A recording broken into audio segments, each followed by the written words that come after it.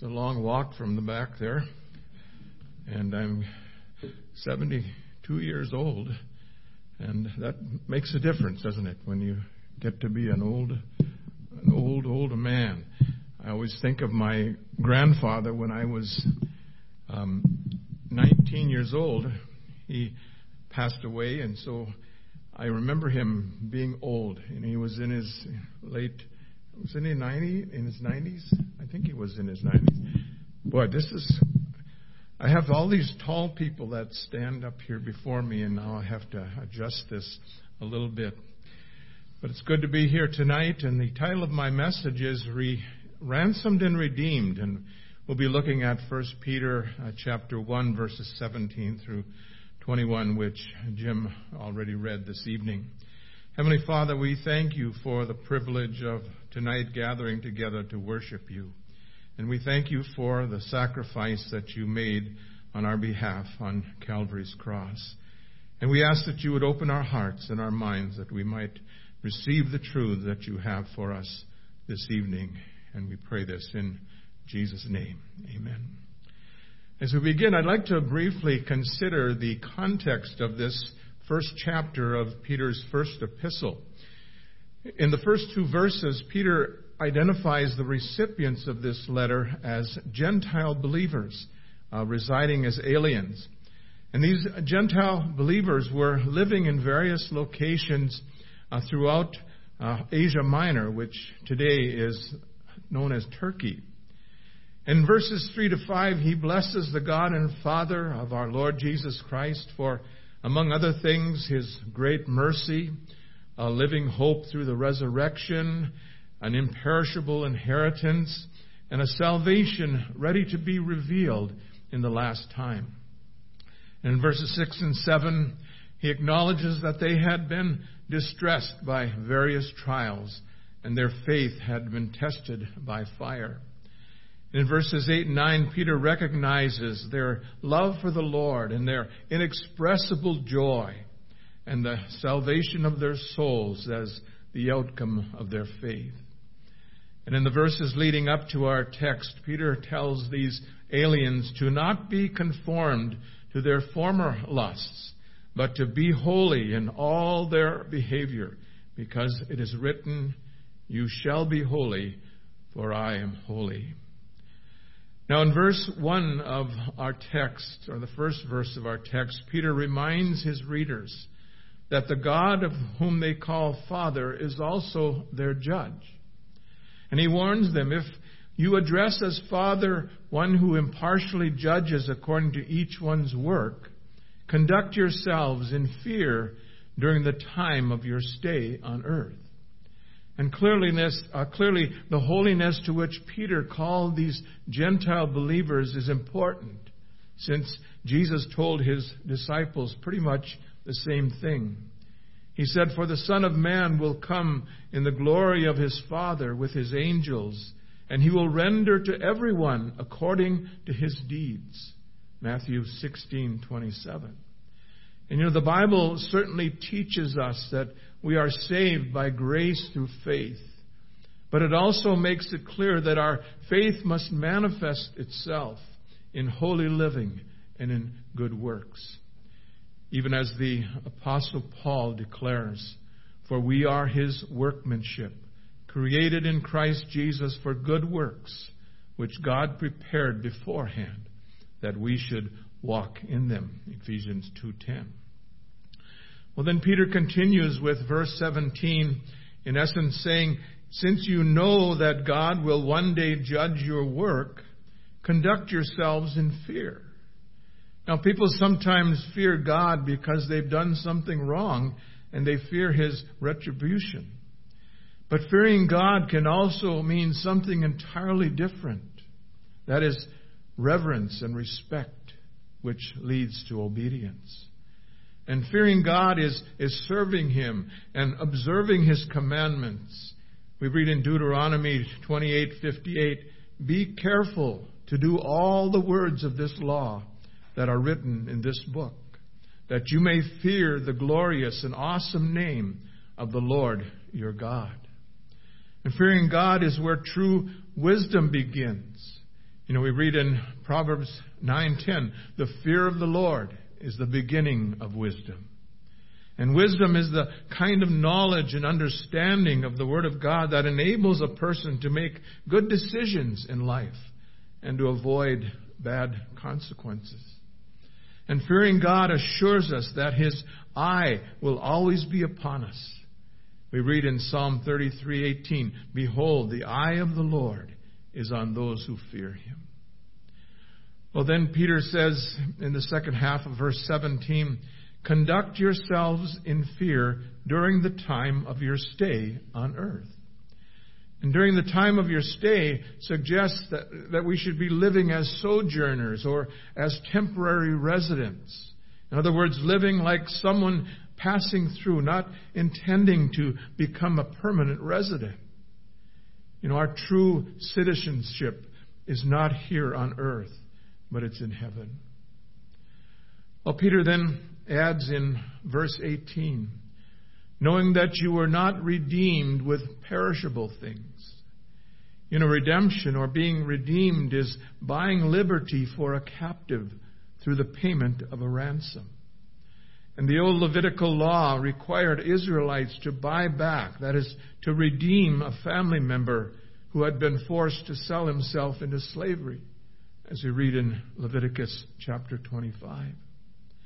And the New Testament presents Christ's death on the cross as a redemptive act, a ransom for many. The idea is that we have sinned, and our sin condemns us to death, but God paid the ransom price for our redemption by Jesus' death on the cross. Paul speaks of redemption in Christ Jesus in Romans chapter 3. And in Ephesians 1:7 he says, we have our redemption through His blood, the forgiveness of our trespasses, according to the riches of His grace. And then Peter says, you are not redeemed with perishable things like silver or gold. In 1 Corinthians 15, Paul speaks of the perishable body that we all have, and the fact that all believers must put on the imperishable. However, even the dead in Christ, Paul says, will be raised imperishable.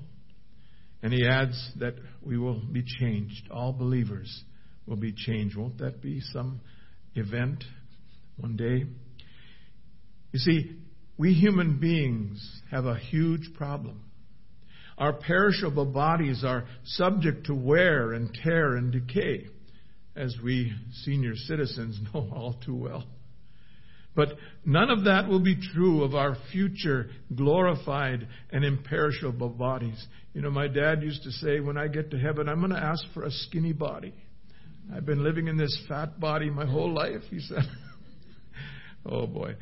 But not redeemed with perishable things like silver or gold in verse 18 reminds us of Isaiah 52:3, where God promised Israel that she would be redeemed from her exile without money.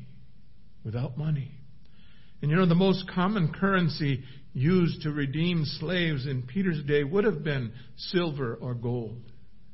Our redemption, on the other hand, was purchased not with silver or gold, but with the precious blood of Jesus Christ.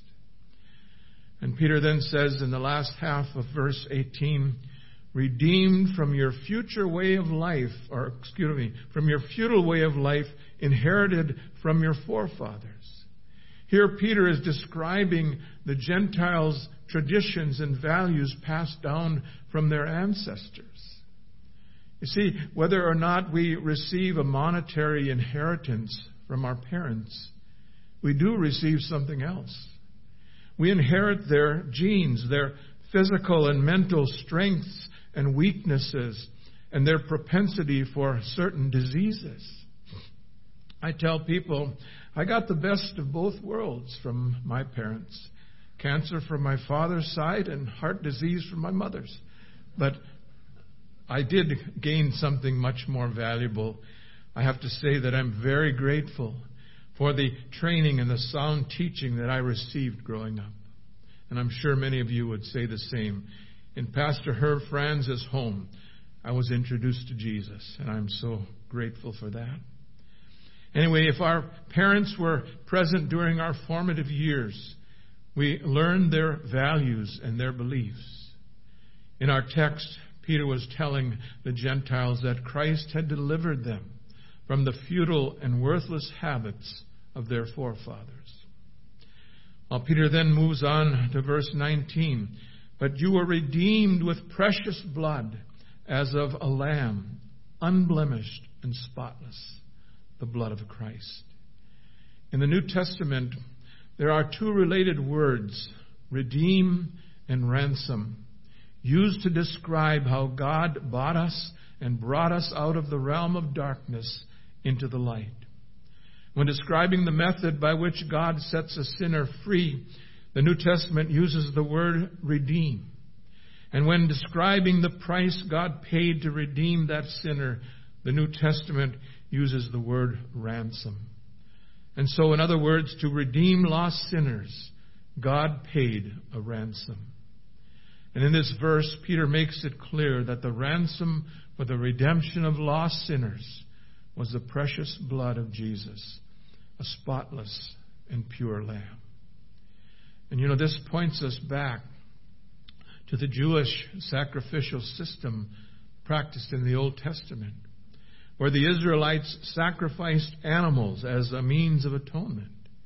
They were sinners condemned to death, but God offered them a substitute, the life of a lamb for their life.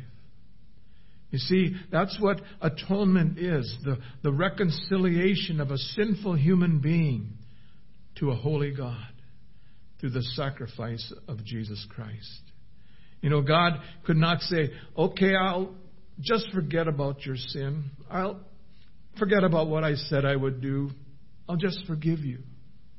If he said that, he would not be a righteous God. He would not be a God of his word. You recall what he told Adam and Eve in the garden.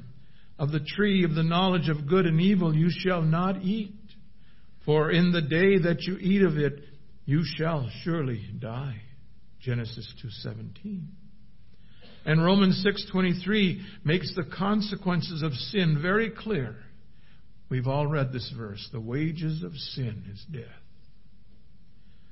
For God to be a just God, a God of his word, someone had to die. Someone had to pay for the sins of mankind in order for sinners to be reconciled back to God. In essence, God said, you have sinned against me, and according to my law, sin is punishable by death, so you must die. Yet, because I love you, I will provide a substitute to die in your place, someone sinless and perfect. I have no sinless and perfect sacrifice other than my Son. I will offer him to die for you. That's atonement. The second half of Romans 6:23 makes the outcome of atonement, the outcome of Jesus' death, very clear. The free gift of God is eternal life through Jesus Christ our Lord. The Old Testament law demanded that sacrificial animals be without any flaws, free from imperfections of any kind.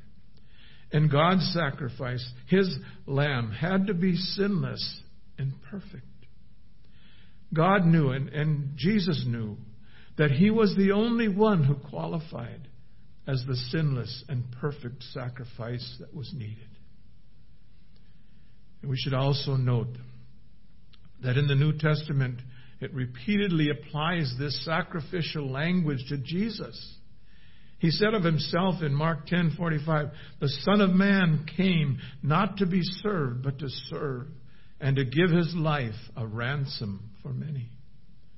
And remember what John the Baptist spoke of Jesus as the Lamb of God who takes away the sin of the world. John 1:29. And in 1 Corinthians 5:7, Paul declares that Christ, our Passover, has been sacrificed in our place. And in the book of Revelation, we find more than 30 references to Christ as the Lamb. Peter then says in verse 20, He was foreknown before the foundation of the world. Jesus Christ was known beforehand. He was chosen beforehand by God the Father. And God had a marvelous plan from the very beginning of the world. The plan was to send Jesus into the world to die on a cross, so that whosoever believeth in him should not perish, but have everlasting life. Well, Peter then adds, and he has appeared in these last times for the sake of you. Verse 20. And Jesus did appear in these last times some 2,000 years ago when he came to this earth to be born as a baby in a manger in Bethlehem. And he is the same Christ who will come again. You see, believers have been living in these last times for 2 millennia. And given what we've seen lately here in America and around the world, we are still living in the last days. And we are closer to Christ's appearance than ever before. And I truly believe his coming could be very soon. And at any rate, Jesus' great purpose in coming to this earth was to redeem lost sinners. We read in Titus 2:14, Christ Jesus gave himself for us to redeem us from every lawless deed and to purify for himself a people for his own possession, zealous for good deeds. And it was God the Father who paid the ransom for every lost and repentant sinner. Peter then makes this passage very personal by saying, in essence, God's plan, conceived before the foundation of the world, required the precious blood of Jesus, and it was established for your sake. And I might add, it was for the sake of every born-again believer throughout the ages. In the final verse, Peter says, who through Christ are believers in God, who raised him from the dead and gave him glory, so that your faith and hope are in God. Verse 21. It is through Christ that these Gentiles became believers in God. It was through Jesus. The Jews had the advantage of their faith heritage to introduce them to God. But these Gentile believers had received from their forefathers only a useless way of life. The glory of this verse belongs to God the Father, who shared it with his Son, Jesus. Paul wrote in Philippians 2:7 and 8, that Jesus emptied himself of that glory when he came to this earth the first time. Taking the form of a bond servant, he, being made in the likeness of men and being found in the appearance as a man, he humbled himself by becoming obedient to the point of death, even death on a cross. Jesus' glory was revealed at the transfiguration and revealed in his death and his resurrection. And it will be revealed again at his second coming. Jesus will return in a cloud with power and great glory. And at the name of Jesus, every knee will bow and every tongue will confess that Jesus is Lord, to the glory of God the Father. We read about that in Philippians chapter 2. And all of this will take place in the future. But in the meantime, we must keep reminding ourselves that our faith and our hope are in God. This final verse in the New Living Translation says, through Christ you have come to trust in God, and you have placed your faith and hope in God, because he raised Christ from the dead and gave him great glory. And just as God in the end liberated Jesus, he released him from the tomb. So God will in the end liberate these Gentile believers. He will raise them from the dead. And God will also in the end liberate all believers. All who have died in Christ will be resurrected one day. And all of us who are still living can look forward to the time of our liberation from this world of sin and death, Don't you look forward to that day? It's going to be a glorious day. And if God was faithful to Jesus, and He surely was, He will also be faithful to you and me and all believers to the very end. In 1983, Southern Gospel singer-songwriter Mike Payne was dining in a restaurant. And he happened to run into Ronnie Hinson, another Southern Gospel singer-songwriter. And Payne mentioned to Hinson that he was working on a new song. He said, I have an idea about the theme for a song. When Jesus was on the cross, He was thinking about me. He continued, from the cross, Jesus saw those standing around Him with their need. But He also looked to the future and saw me and was thinking about me and my need. Ronnie Hinson thought for a moment and then replied, instead of saying when Jesus was on the cross, He was thinking about me, why don't you say when He was on the cross, I was on His mind? Payne responded, hey, I like that. These two Southern Gospel singer-songwriters got together that very evening and wrote the song that I'd like to share with you in closing. And by the way, the first time I heard the song was in 1995 or 96. I had stopped by to see my dad one afternoon. They lived right next door to us. And he was watching and listening to the Florida Boys, a good Southern Gospel quartet, sing the song on one of the Gaither videos. And tears were streaming down his face. And the moment he saw me come into the house and up the stairs, he literally cried out, son, you gotta learn this song. You gotta learn this.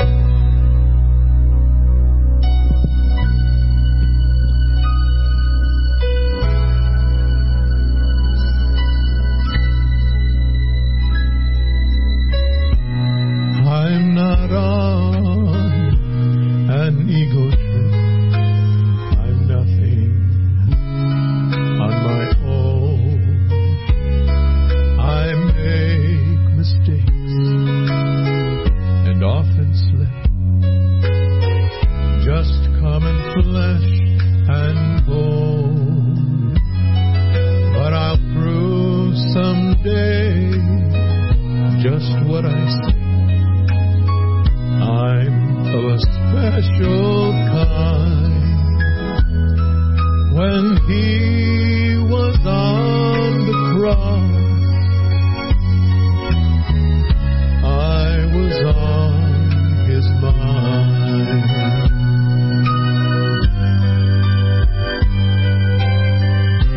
The look of love was on His face.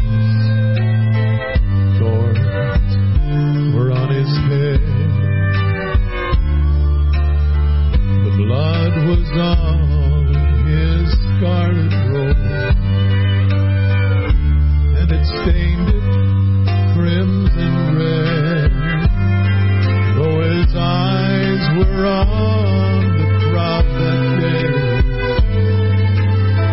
He looked ahead in time. For when He was on the cross, I was on His mind. He knew me, yet He loved me. He whose glory makes the heavens shine. I'm so unworthy of such mercy.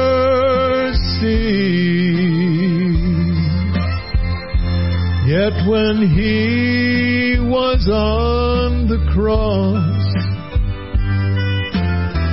I was on His mind. Yet when He was on the cross,